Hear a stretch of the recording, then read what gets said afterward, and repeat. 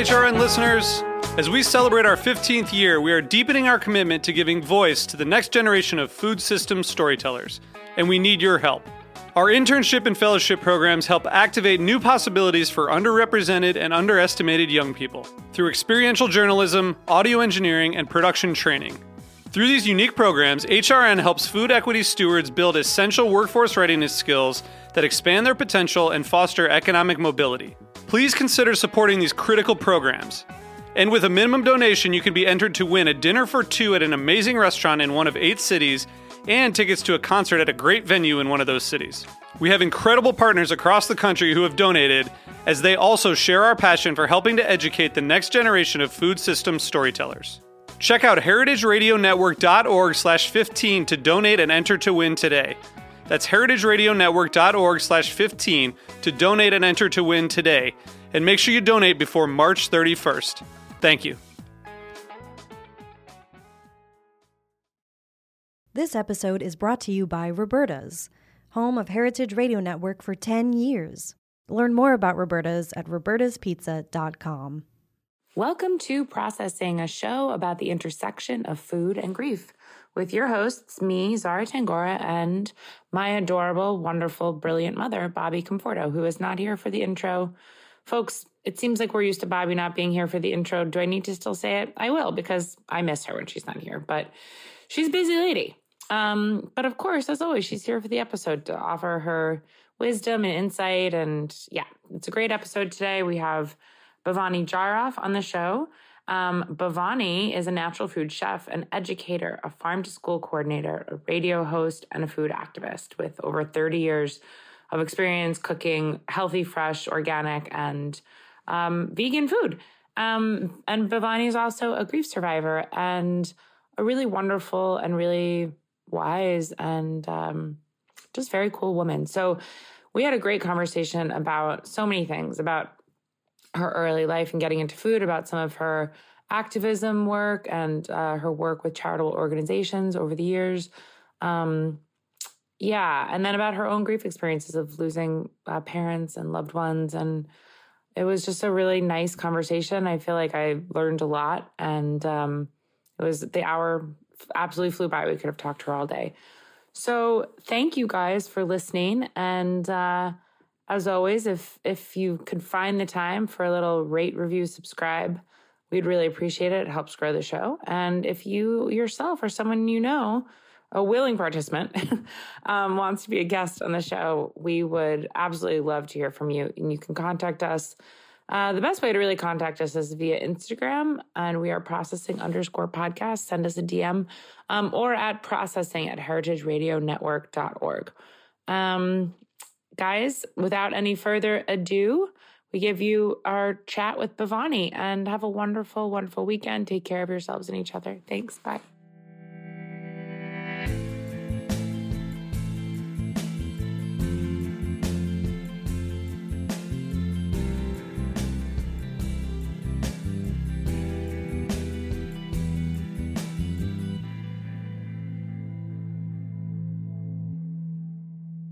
Okay, well, today we are joined by Bhavani Jaroff, and Bhavani is a natural food chef, educator, farm-to-school coordinator, radio host, and food activist. She has over 30 years of experience cooking healthy, fresh, and organic food. And Bhavani, you are also a family friend of ours, and it is so nice to spend this time with you. Thank you for joining us.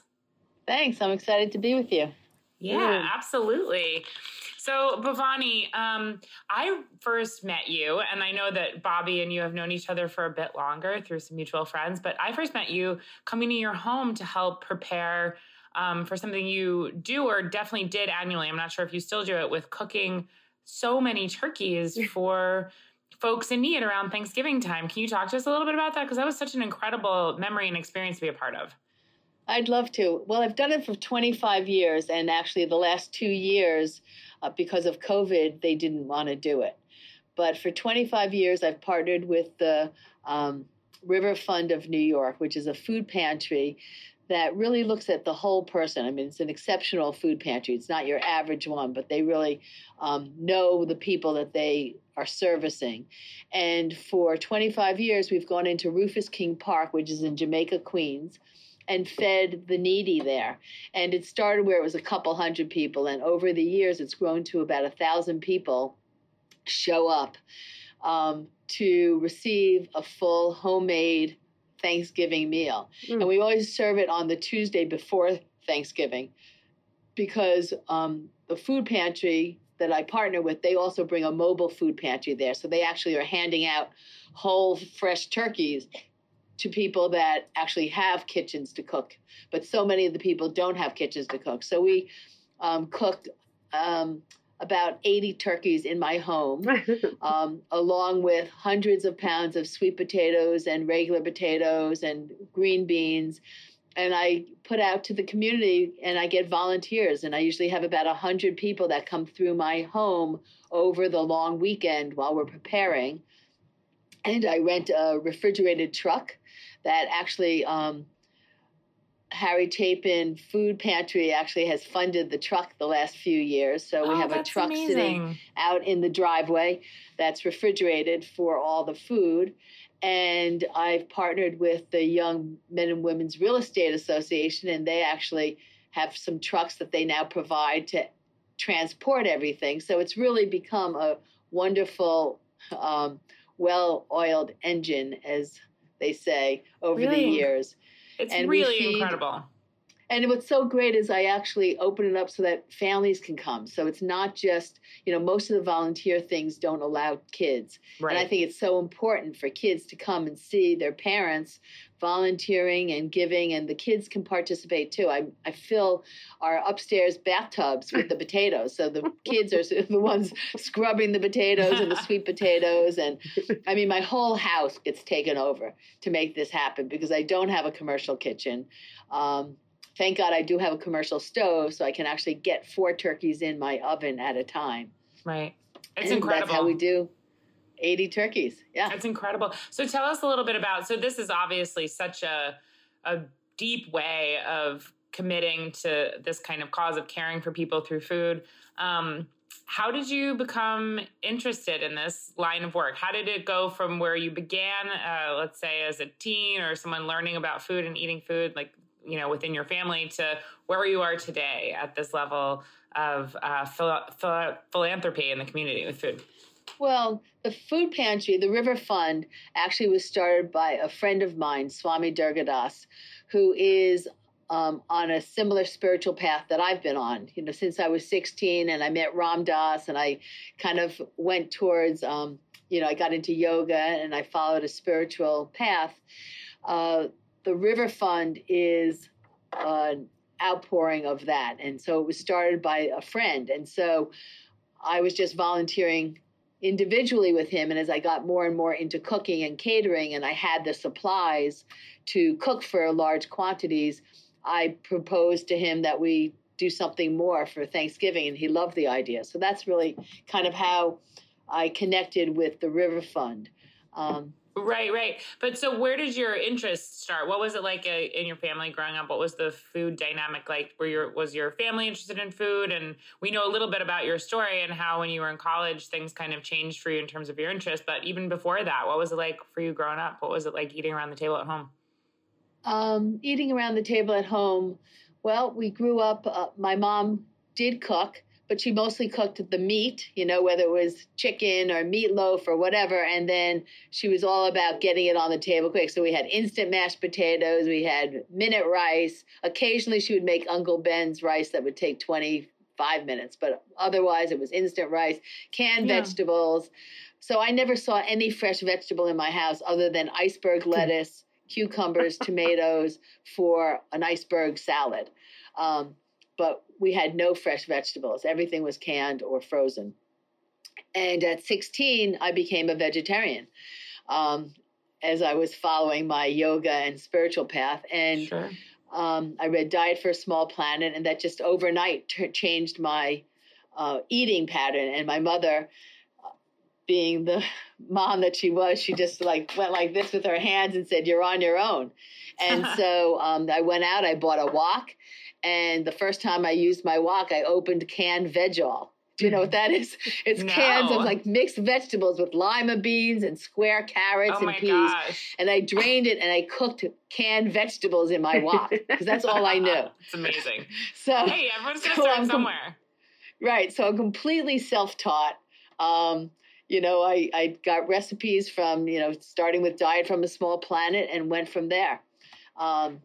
So I really just am self-taught. And when I was in college, I lived communally with people who are on a similar spiritual path with me. There were lots of houses in Queens with, anywhere from 10 to 20 young people living in a house together. And we all cooked together, and we started going to Hunts Point Market to buy the vegetables in bulk. And so Cool. I started cooking for our household, which was 15 or 20 people communally. And then I just kept cooking always. I cooked through college, and that's how I always made a living. That's amazing. Love it. You were saying in your kind of pre-interview about discovering that you were really interested. I mean, it sounds like when you were 16, you became a vegetarian, but like really kind of tucking into it in college. And you had mentioned that like the only options were, coming from Cisco and these kind of like, commodity places. And it's just striking. It was striking to me how, people who are like young people and learning and in schools and in elementary schools and in high school and low income folks and kind of all these people who really need good, fresh food don't have it. You know what I mean? We give them the worst quality things possible. Yeah. And now knowing the work you do today, and especially and I would love to get to it, but like your work in the education system with food, like, was this an inspirational kind of thing to you in terms of seeing like, well, this is weird. What do I do with this? Was that influential to you? It was. I mean, again, you can plan your life, and then it really kind of just happens the way it happens anyway, Yeah. What did John Lennon say? Life is what happens while you're busy making plans, And so Yeah. My freshman year of college, the vegetarian meal plan at Alfred University was really pretty poor back then. We're talking about 1975. I'm dating myself. So I had work study, and I proposed cooking for the vegetarian meal plan at college. And that's where I first learned how to cook for 75 to 100 people at a time, because the cafeteria ladies at the college taught me how to use the large Hobart machines and the large equipment. Oh, cool. And that's how I first got my start, so that when I finished college and I found myself as a single mom, I could actually start a catering company because I knew how to cook for lots of people. So that's kind of how that happened. But I was always interested in cooking healthy, because that's the path that I was on. So it just made sense when I graduated college and started my catering company that it was a vegetarian catering company. And so the whole thing, when you talk about cooking turkeys, I only cook turkeys once a year for 80 of them for feeding the homeless, and I'll make one also for Thanksgiving for my family if everyone's coming over. But otherwise, I don't cook meat. So Right. That's a whole different thing for me. That's a lovely thing, though. And I think it's being able to, and you kind of mentioned this in another way, which I would like to get to later, but, cooking things for people that that they'll love, and separating your own personal tastes and even your own ethos and the kind of things you live by, like to give people things that are important to them. It's loving. And it's an important kind of thing to remember in a lot of ways. For a lot of reasons, it doesn't always have to be about what our personal beliefs are to show care to somebody else. It's kind. It's true. I mean, for me, food is love, and so, when I was caring for my dad, before he passed, yes, I know that sugar feeds cancer, and I know he has cancer, but am I going to deprive my 83-year-old father of chocolate ice cream at that point in his life? No way. I'm buying him the best chocolate organic ice cream I could find for him to have. I had the same experience with my dad. Like, I went through this thing with my dad. My dad was always really overweight, and he had cancer for 10 years, and I would go down and cook for him all the time. And I had the same experience where like at a certain point I was like, okay, I'm going to go down and pack the freezer full of smoothies, of kale smoothies, and grab one out. And I'm going to make like, cabbage soup. And I'm going to do like every single thing you could think to try to heal him. He fix his cancer. And at some point I'm like, this cancer is incurable. This man will never lose 100 pounds and keep it off. That's not going to happen. Right. Like the realities of like what I wanted to happen, like weren't going to happen. And so I was like, he wants like macaroni and cheese, you know what I mean? Right, and like lasagna, right. Uh-huh. that will make him happy and he'll feel good and we can connect over that. We won't butt heads over it. It'll like offer him what he wants. And it hurt me in a way to do it because it felt like a sense of like giving up on something that I believed, but it was also like kind and it allowed us to have this whole other part of our relationship that was maybe being like stifled by, you know what I mean? My push to try to do things the way I thought they needed to be done and just like let him enjoy stuff. So yeah, I can absolutely. Yeah, we have to make adjustments when we give. It's a sacrifice, a loving sacrifice, a willing sacrifice that we give. Yeah. Well, I've cooked for cancer patients a lot, and I talk to them first before I take on the job, and I talk about what foods really bring them happiness and comfort, because there's healing qualities to that as well. Mm-hmm. It's not only the food, but it's also what that food connects to in your emotional life. Absolutely. That also feeds you. And that's really important. And so I always want to cook what people are craving. And I want to do it with the healthiest, highest quality ingredients I can. But you do want to satisfy that piece of people as well, because that's also healing.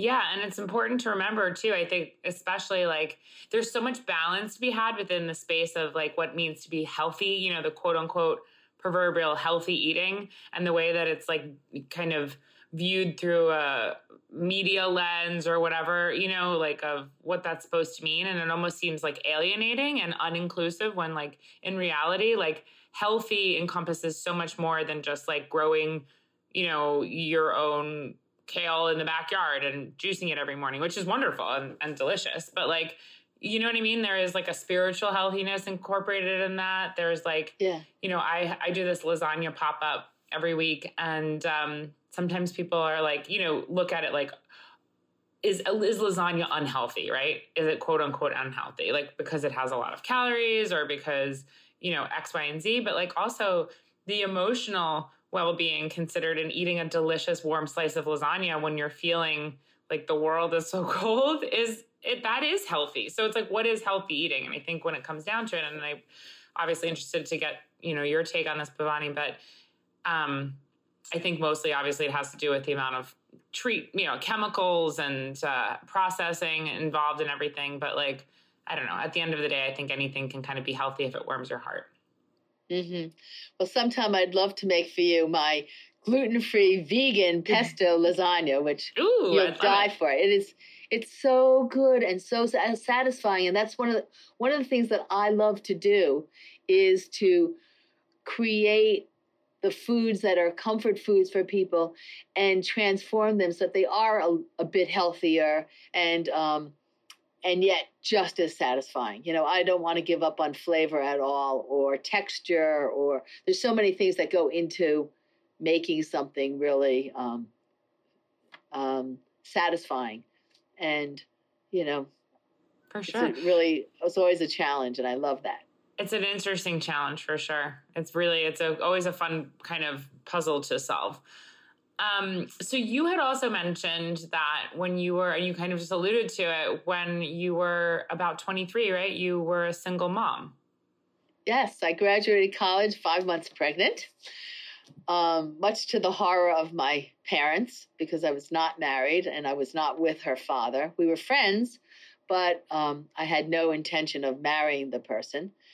As a matter of fact, he just passed away 2 weeks ago.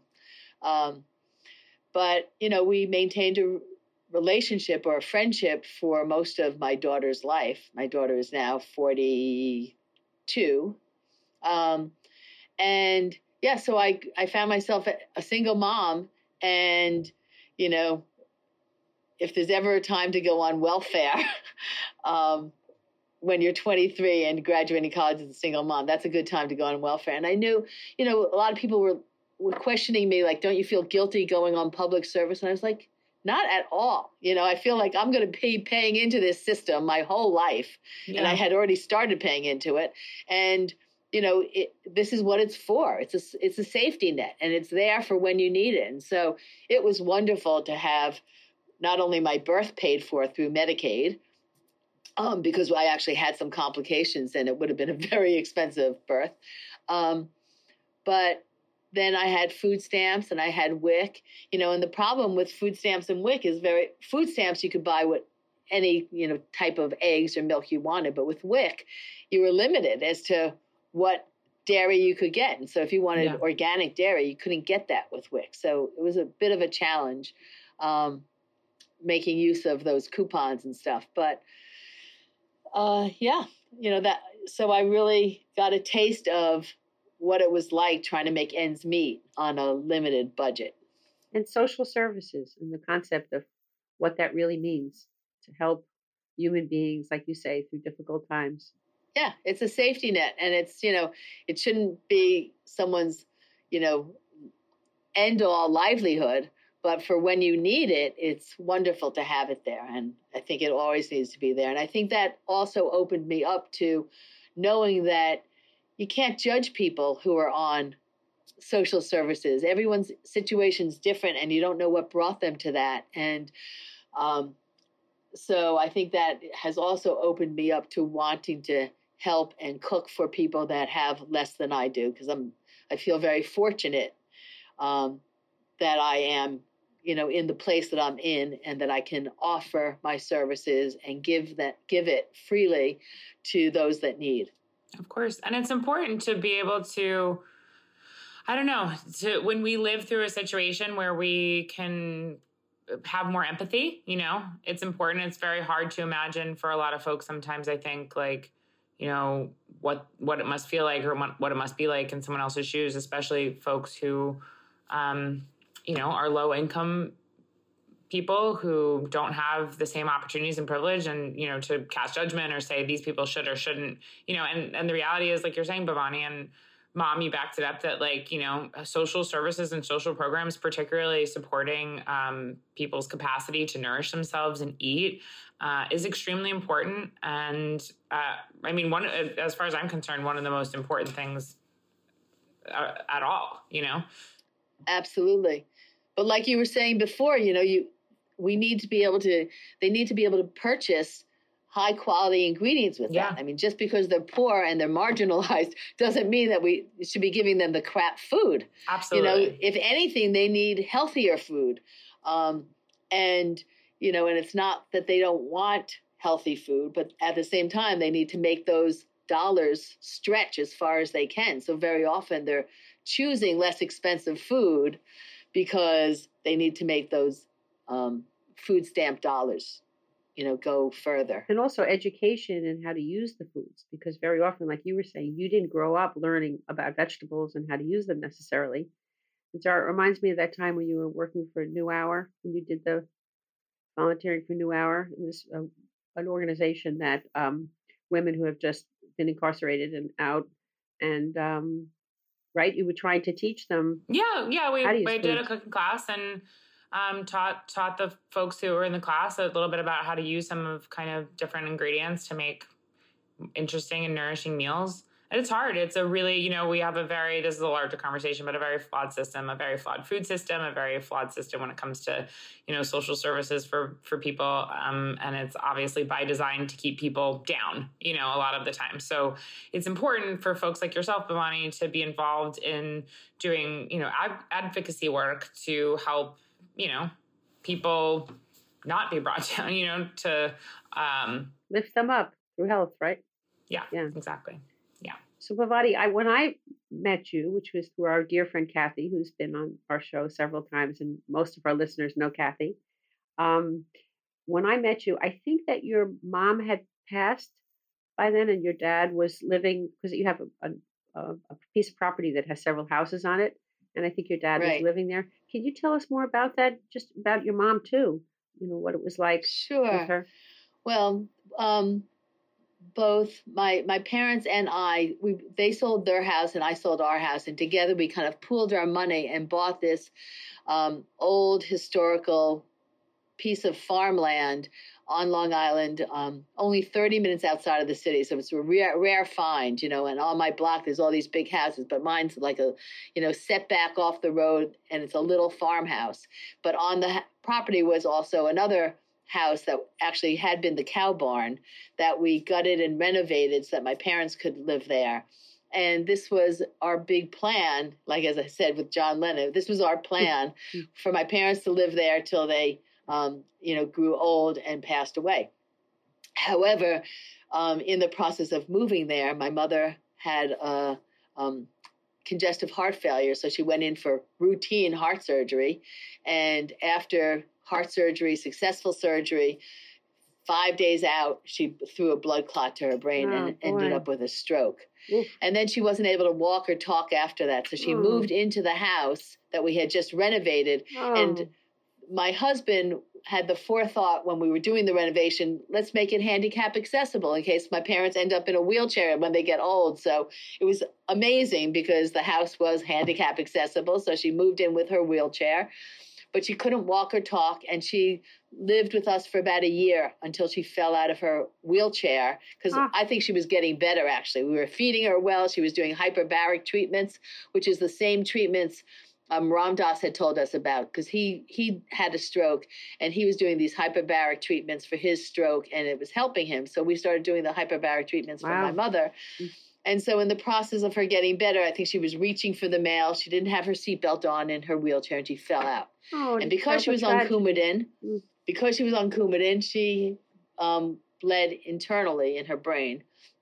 Of course, it happened the beginning of July. Everybody has always told me you never want to go to the hospital beginning of July because that's when all the residencies start, right? The first week of July. And so we went to St. Francis Hospital, which is supposed to be a good hospital, but there was a brand new resident on. He was the only one. It was overcrowded. And, I asked somebody after who was an ER doctor, ER 101, you never lay someone down flat who you are suspecting might have a brain bleed because that all the brain goes to the head. But of course, he laid her down on a gurney, and that's when she had the blood clot that went to her brain. So, Bhavani, that's such a tragic And then story. At that time, it was a tragedy because also St. Francis doesn't have the capacity to deal with brain injuries. So then they had to put my mother in an ambulance and take her to another hospital to deal with that. And, 5 days later, we had to pull the plug on my mom. She never came out of that. What was that period? So, of course, what was that father, period of time like for you? What was it like? It was so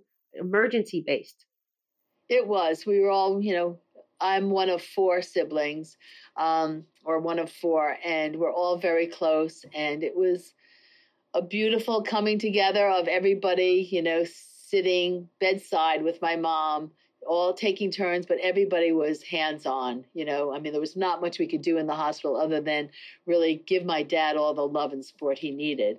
We had a 24/7 caregiver that was there taking care of my mom over the past year, who was also taking care of my dad. One thing we had realized that my mom was in charge of my dad's health too. We didn't know this, but my father had early stage glaucoma and was on eye medicine. But of course, when this happened to my mom, for months, he didn't take his eye medicine. So his glaucoma got much worse. So he became blind in one eye and was going blind in the other. So we did eye surgery for him. But it never came back. So my father eventually went blind. And he also was diagnosed with early stage Alzheimer's, which if you don't have the benefit of being able to see, Alzheimer's is acerbated by not being able to see because you don't have the visual cue of like who walked into the room. You have, we took my father, on vacation and, he wakes up in the morning and still thinks he's in his bedroom and doesn't know which way to walk because you don't open your eyes and see that you're in a different room. So your memory's really challenged if you have Alzheimer's and you can't see. That's so intense. Sometimes there's just these like wild storms of things that happen like one after another.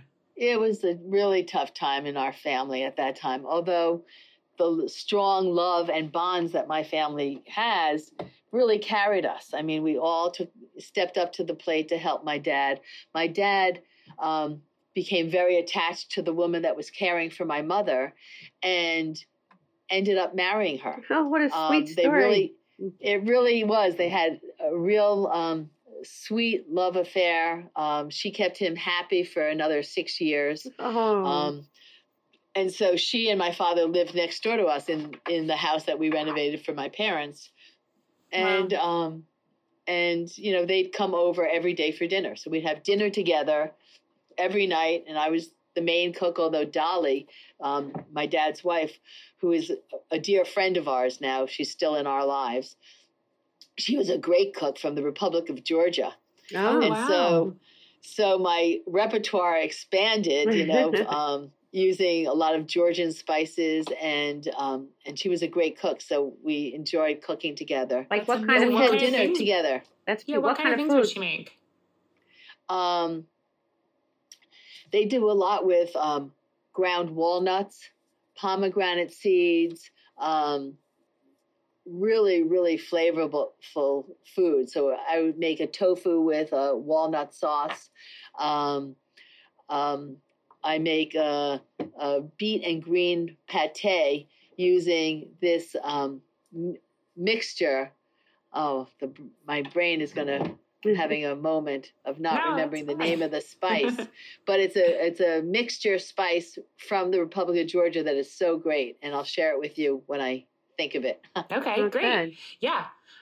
Yeah, Georgian food is delicious. One thing that I always really love in Georgian cuisine are those big, long breads that are kind of canoe-shaped and filled with cheese. Khachapuri. Yes, khachapuri. Oh, Khachapuri, my yeah. God, delicious. Oh yeah, So they good. are delicious.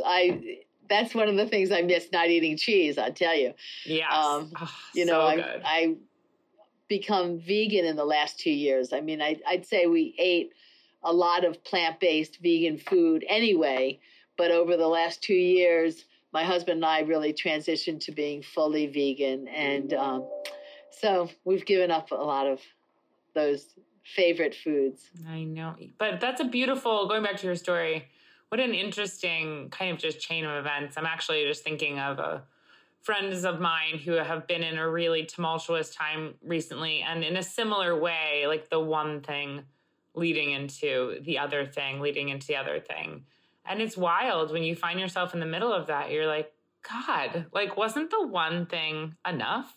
You know what I mean? Right, How did right. this happen like dominoes? And then one day it's not like that anymore. You know, one day you're telling the story of something that happened like a while ago. Yeah. And you have Well, this. in between that, I also my sister, my younger sister's husband, died of brain cancer at 39, a year Oh, my a year gosh. after my mother. So there was Oh, my my mother, gosh. and then right after my mother, we were dealing with her husband passing away with brain cancer, and yeah, it just seemed like there was one after the next, and my sister and I we were looking at each other, going, nobody told us about this part of life. You know, it's I almost like when know. you're younger, you're not thinking about end of life reality. And then as you get older, you know, one by one, you're losing people. And it's really a whole nother part of the life experience that you are sheltered from. In our lives here in America, we're really sheltered from death, I think. Yes. You know, in other cultures, death can be celebrated. You know, you'll have big fires and a celebration of somebody's life, and it's not the same type of mourning situation that it is in our country. And it's really, I think, unfortunate. You know, I mean, when my grandparents died, my parents didn't take us to the funeral. We were kind of like separated from that. They didn't want us to Right. be sad or burdened by it or whatever. So Of course. I think it's really something that shouldn't be hidden from our kids. You know, our kids should be a part of it. And I know my kids were, you know, living on the property with my mother and my father. Exactly. My kids were very close to seeing what it's like. And, you know, I feel like, you know, when I was younger, my dad took in his father and he lived with us till he passed. And so I think it's, modeling modeling how you take people in who you love and care for them as opposed to sending them off somewhere. And, I just hope that when I get old, my kids will remember that role modeling and help take care of me. So I'm just not like put off to pasture, For sure. And you're right. Like, we talk about this all the time, and it's a big reason why we started the show, is that, the normalization of grief. And often, of course, grief and loss hits people at all different times during their lives. But there is a lot of it compounds as we, ourselves or our loved ones get older, obviously, right? With the passing of time, this becomes more and more of a reality.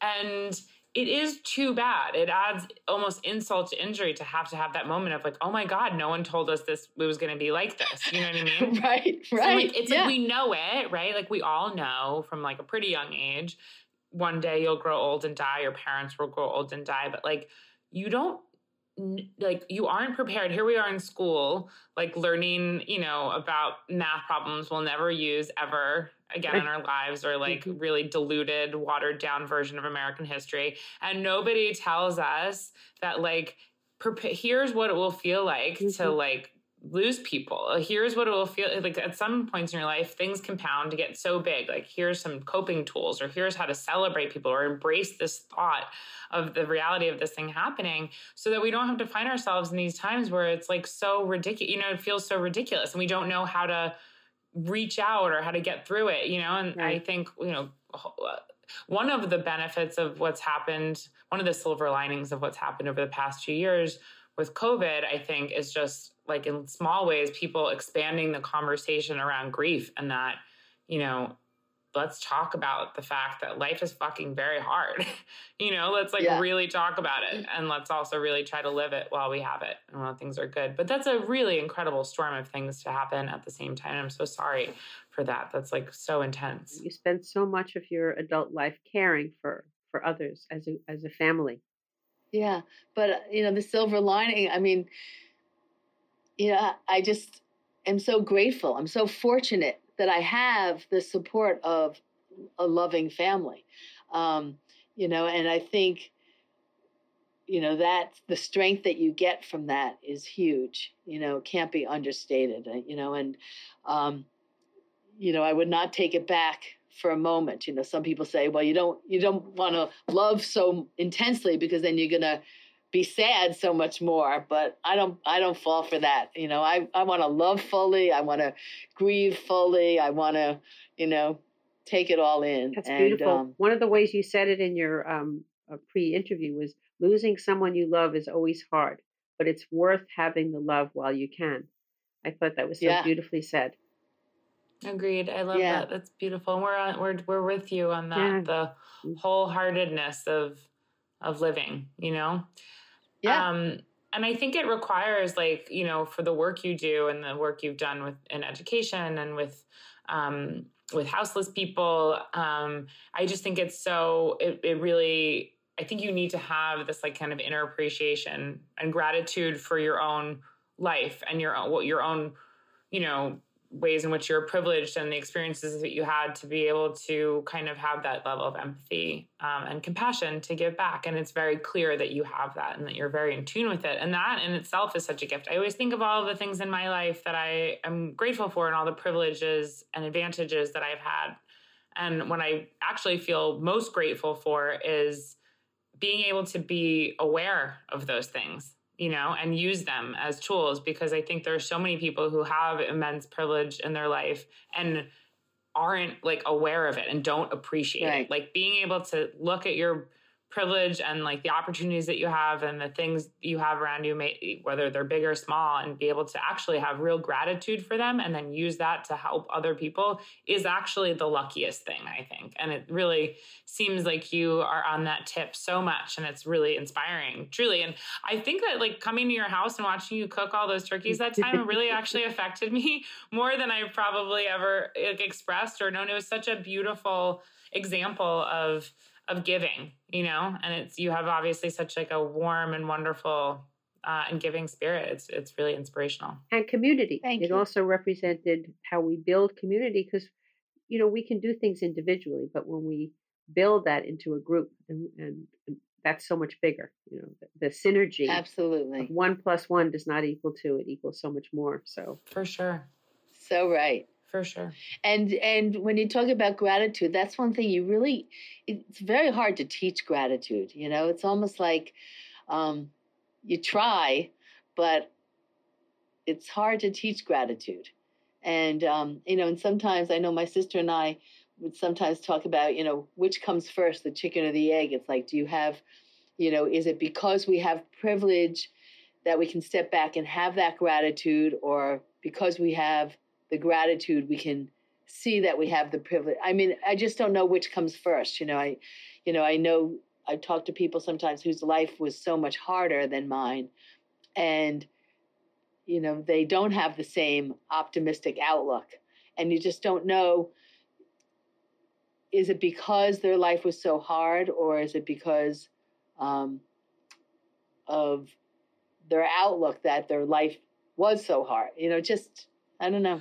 I know. It's like sometimes I think it just takes, like with anybody's life, like you can really be someone of almost any kind of background or any kind of life experience. And sometimes it's just those little things that stick and click, like something you hear, something you see, someone that you meet, someone in your life.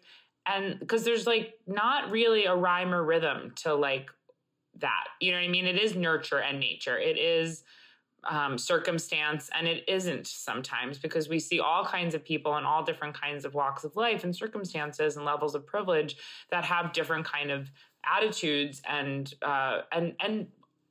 both are okay. If you're someone who has an extremely difficult life and you aren't able to have like an incredible perspective and immense gratitude, and that's very understandable. It doesn't, you know what I mean? It's not the metric of success or kind of a barometer of how good or bad of a person anyone is. You know what I mean? Like, it's very hard. And also in the same family, you can have similar traumas and there's a different outlook.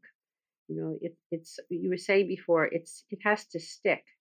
And for some people, it just doesn't stick, but I was thinking before, as we were talking, that sometimes in the worst of times, that's when we can be most grateful, because that's when you realize the simple things around you, that you have heat, that you have family, that you have somebody around you, all those things. I think that sometimes in the worst times you can appreciate and value what you have. I've always thought of it like, I don't know, like I have a friend that I talk to a lot who's going through a really hard time. And I try to tell him, not tell him to be great. He is a person with great perspective, but just, when we're talking to people who are having a difficult time, like encouraging them to think about things like they can be grateful for, little like things to hang on to. And, sometimes it's really just about the very simple little pleasures in a day, and just realizing that, the sun shone on me today and I was warm, or I smelled something good, or I ate something good, and just kind of having those like small pleasures to get through a day, because it can be in these kinds of times, like you were describing before, or for all people experience like difficulties in all different ways, like just those little tiny nuggets to get you through the day, until like one day there's a little bit of a bigger, a bigger thing to be appreciative of. It's hard. Yeah. It's interesting. Even when my mom had her stroke, we used to talk about how for the first time in her life, I think, she was like,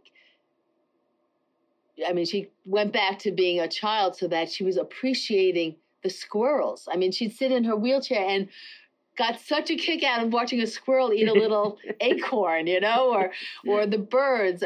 Things that she just didn't have time to appreciate in her regular life because she was busy running around, whatever. All of a sudden, she was seeing it in a whole different way, and there was some beauty in that. Of course, and you were appreciating the squirrel. That's the other part of it. So, well, that's one of the things I say about being a mother, having kids. It's like you get to experience the wonder of life all over again when you see kids discovering things for the first time.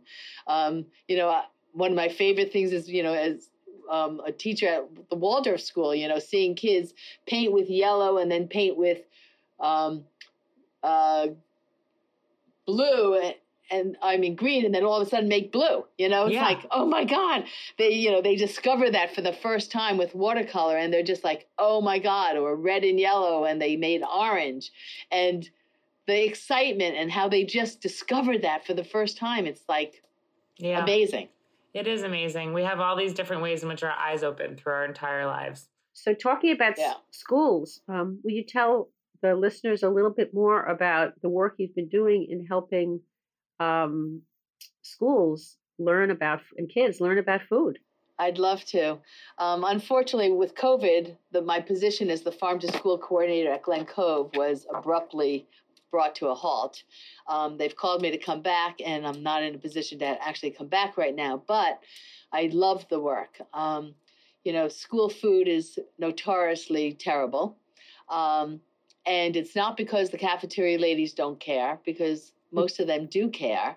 It's more that the ingredients that they're given, they can't do much with. I mean, a lot of the women that I was working with, were older. I felt like I was in actually Italy in the cafeteria I was working in. I mean, all these women were Italian. They were good cooks. They knew what they were doing, but they were given frozen egg omelet. What are they going to do with it? All they can do is, stick it in the oven, and, or frozen French toast, or even peanut butter and jelly now comes, because of the peanut allergies. It's all prepackaged Welch's peanut butter sandwiches. They cut the crust, pre-cut the crust off, and they're in these sealed things, and they're frozen. And that's the peanut butter and jelly sandwiches that they're giving to the kids now.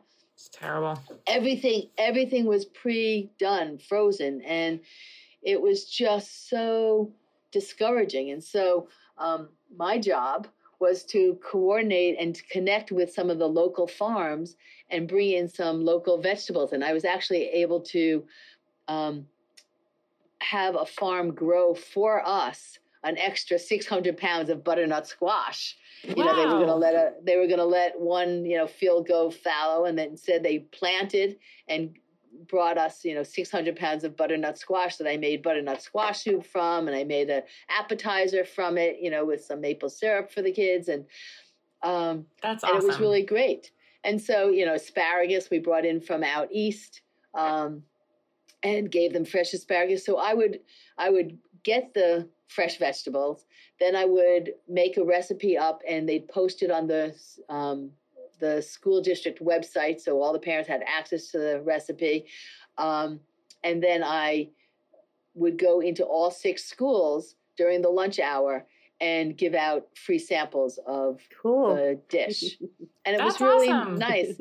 It was awesome. The younger kids were, willing to try it more so than the older kids. I mean, I got to say, once you got to the high school, the kids barely wanted to look up from their cell phones. Right. It was really, actually, I had not been in a school cafeteria since cell phones were a thing, right? Yeah. And where we used to all have lunch period and everybody was talking or whatever. Now, so much was people individually on their cell phones. There was much less interaction going on, much less happening in the cafeteria.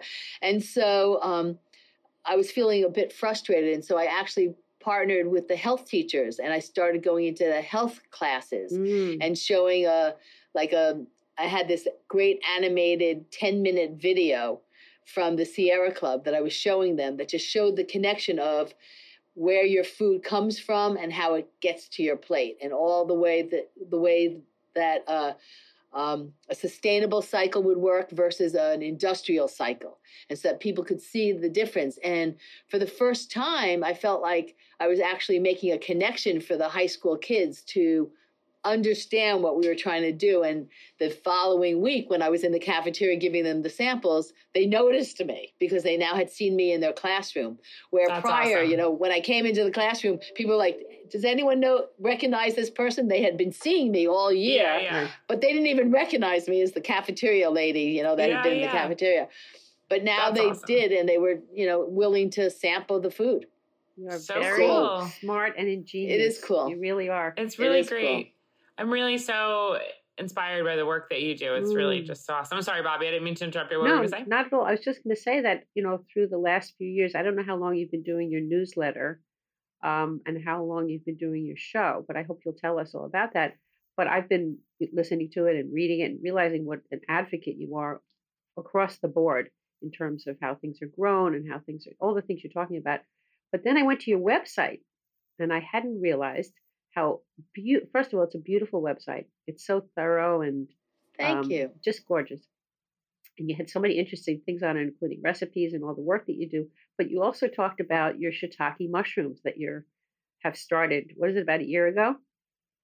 Uh-huh. And you showed the whole process, every single step of how you are growing them. I thought that was so interesting. You want to tell us just a little bit more about that? Sure. Well, we decided to grow shiitakes and oyster mushrooms. And the shiitakes you really kind of do out in nature, and they do their own thing. And so you get oak logs, you drill holes in the oak logs.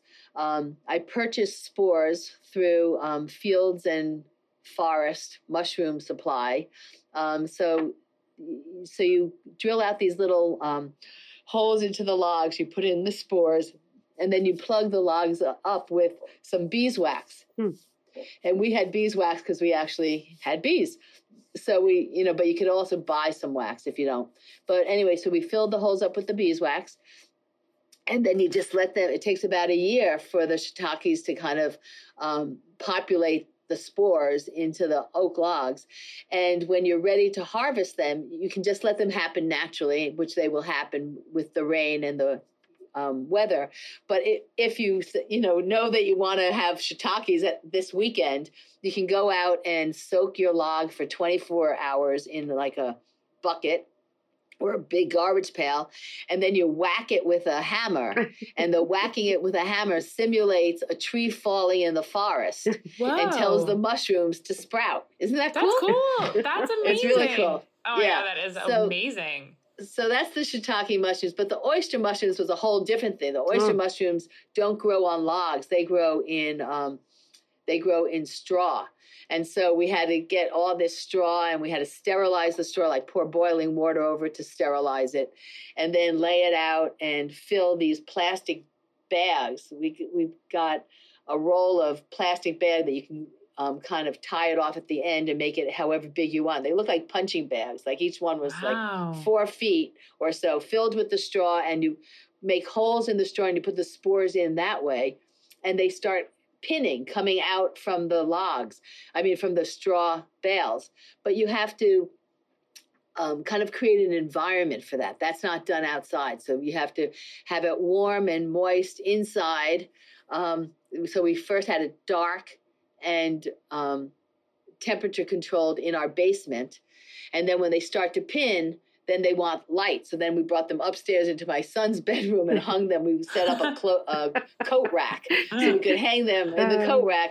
And we draped plastic all around it so that we created kind of like a greenhouse and filled it with some a humidifier so that there was some moisture too. And then the mushrooms overnight, they just started sprouting. It was amazing. That's we incredible. had so many mushrooms. Bhavani, you are loved. Really fun. And the thought of your home filled with potatoes in the bathtub and oyster mushrooms in the closet, and it's just amazing.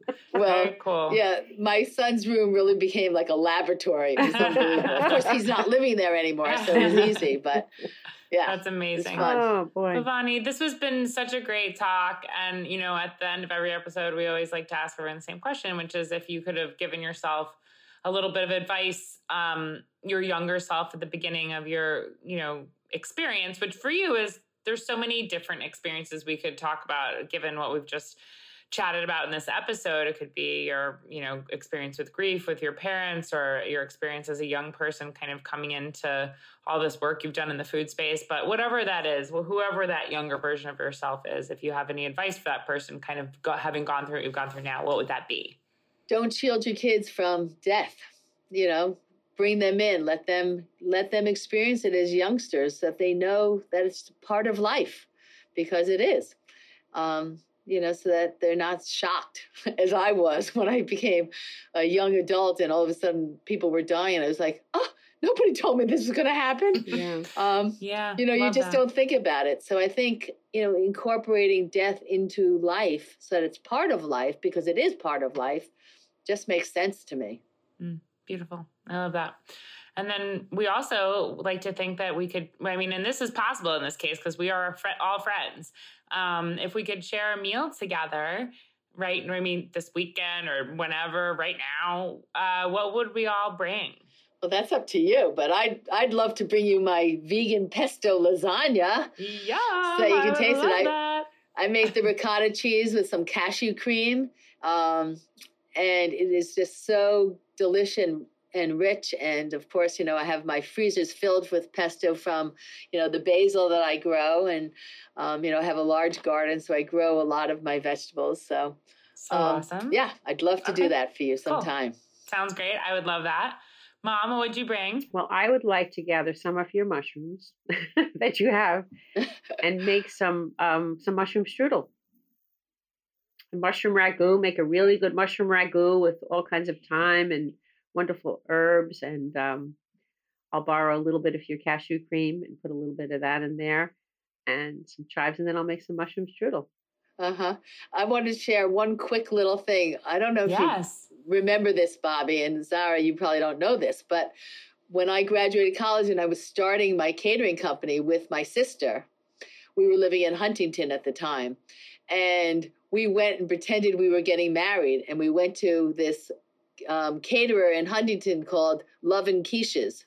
Love and Oven and or Love and pretended we were getting married. Love and Oven or Love and Oven. What was your business? Love and Oven. Love and Oven. Yeah. So we went to Love and Oven and pretended we were getting married. Oh, so we could see what a wedding proposal would look like.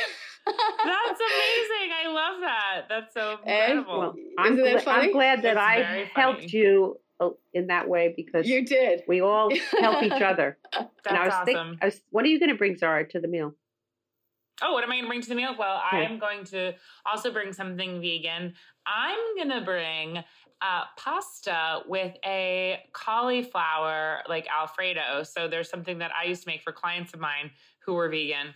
And Bhavani, I'm sure you've probably made something similar in the past, but blanched almonds, cauliflower, a little bit of almond milk, a little bit of nutritional yeast, lots of garlic, and you whiz it up really fine in the blender. And it's this luxurious cauliflower like Alfredo that's vegan. I think with some like rigatoni sounds good, and lots of maybe a little salsa verde drizzled on top for a little pinch. We'll have a pasta party. Oh, let's do it. It sounds so good. I found a quote. I always like to have some quotes or poems, and I found something from Desmond Tutu. He said, "Do your little bit of good where you are. It's those little bits of good put together that overwhelm the difficult world." And nothing could be truer right now.